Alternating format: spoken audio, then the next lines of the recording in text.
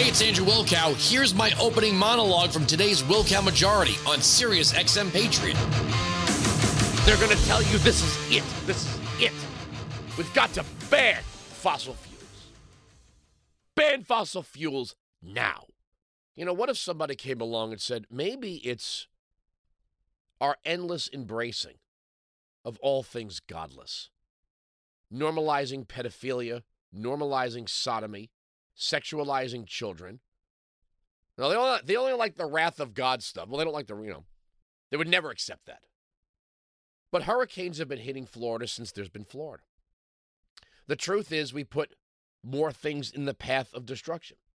And when they get destroyed, we rebuild them in the same spot. That could be New Orleans. That could be Florida. It could be anywhere. They refuse to accept the fact that, yes, the climate changes. It doesn't mean humans are changing it. Climate has cycles. You know, I remember when we were told, it was after Irene, I believe, in New Jersey, that this was going to be an annual thing. We haven't had a serious hurricane in about a decade. And yet, over and over and over again, the climate hysteria, they use every single weather event to promote global Marxism. And that's the only answer. And they say, no, we're not trying to promote global Marxism, but yet everything that they're promoting is at its base, in its intent, is Marxist or at least authoritarian control of the economy. But you're going to be watching the climate hysterics all throughout this hurricane, which, of course, we want people to be safe. We want people to get out if they're in danger. And again, I keep saying it, you know, I've had friends laugh in my face about prepping. I had a friend once say, I just, you know, you're paranoid. And I'm like, I'm not paranoid. I'm prepared. Being prepared is a good thing because you might be stuck on a road. You might get somewhere where there's no hotel rooms or not enough. You have to be able to exit your home, and with what you have on your back, survive for 72 hours at minimum. That might mean several MREs, change of clothes, medical, first aid kits, etc., water purification. I've got everything from the drinking straws to the hanging filters. Being prepared is not being crazy. And it's not rooting for these things to happen either, my God. But they do happen. Extreme weather events happen. And to listen to these people who are trying to scare you into believing they happen because you drive an SUV to the grocery store is a little ridiculous. 1-695 Patriot 957-2874. Where to begin today? Let's see. We have a federal judge who has decided that Donald Trump should stand trial the day before Super Tuesday. Like that is not chosen for a reason. And disregards the trial in Florida. We have new videos, audio for radio, of parents being ejected from school board meetings for reading aloud books that are available to their children in school. They're being thrown out of school board meetings for doing nothing more than reading aloud from books that are available to their children. That somehow violates the rules. Headline Bloomberg. Poor Americans tap debt, buy less food as consumer cracks widen. An increasing share of low-income Americans are behind on rent and struggling to afford food, adding to signs of growing financial distress in the economy. Among households using supplemental nutritional assistance programs, boosted pandemic benefits, 42% skipped meals and 42% starting. I'm a little under the weather today. I was going to take the day off yesterday. I don't know what's wrong with me. I took a COVID test. I'm not positive for COVID, but God knows my head is just, you're going to have to bear with me on this one. Anyway, period. 42% skipped meals in August and 55% ate less because they couldn't afford food, more than double last year's share, according to a Wednesday report from Propel Inc., a benefits software developer. Those on SNAP are typically households with income at or below the poverty line. The data also highlights that households were worse off in August from just a month ago. Since July, an increasing share of low-income households had utilities shut off, couldn't afford the prior month's utility bill, or couldn't afford rent. More than two-thirds of those surveyed who were receiving boosted SNAP payments said they had some form of debt.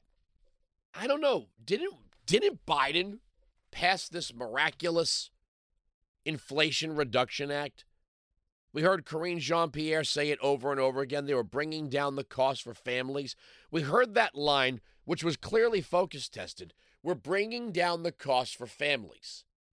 Bringing down the cost for families. Now, the Inflation Reduction Act didn't reduce inflation. It made the largest investment in green energy, they said. And it capped certain prescription drug prices, which, by the way, I didn't know the federal government had the power to do that, but okay. Biden says, come on, man. The people won. Big Pharma lost. You mean after you funneled tens of billions of dollars to them, they capped the price of insulin? Whoop-de-whoop-de-doo. But you said you were bringing down the cost for families. Gas prices are high. Food prices are high. Inflation is still high. And the answer you're going to get from Democrats, that's why we need to increase SNAP funding.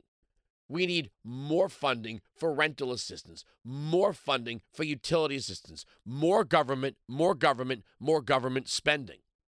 And you know what's amazing is that none of these people on the left ever will acknowledge the effect of the open border.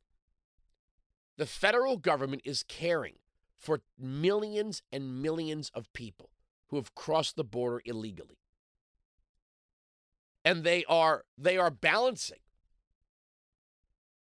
See, the thing is, you can say, well, the government could walk and chew bubblegum at the same time. Yeah, but if you're trying to walk, chew bubblegum, and snap your fingers, at some point you have to decide what your priorities are.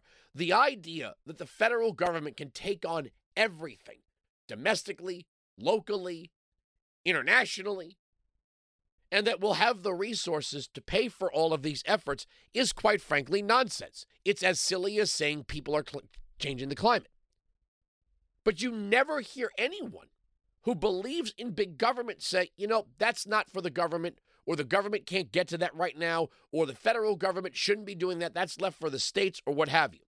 The federal government is balancing the needs of the non-citizen on an equal plane with the needs of the citizen. Now, I'll shut my mouth. I'll give you the opportunity. You can win the argument here. You can knock me right out. You read to me from the Constitution where it says the non-citizen has an expectation of equal treatment to the citizen in the United States. Meaning if we're looking at a homeless veteran or a migrant family, we don't know which one gets our attention first. Which one? Who gets the resources? Well, we just need more resources. What do you mean you need more? Well, where do the resources come from? Well, we have to budget them. Budget them from where? We're always hearing about this program and that program needs more funding. And yet we have $33 trillion in debt. And one of the problems is if you've never been, and I would say do it if you're in Washington, D.C., you're allowed to go visit the office of your member of Congress. They might be there and they might not be there. But if you go into any congressional office, there are groups of people representing every single damn cause in the world, lobbying for resources. It's limitless. And this is all focused on the federal government. The federal government was not designed to take care of you. It wasn't designed to educate you or feed you or house you or provide retirement. None of these things are mentioned as responsibilities of the keyword federal government.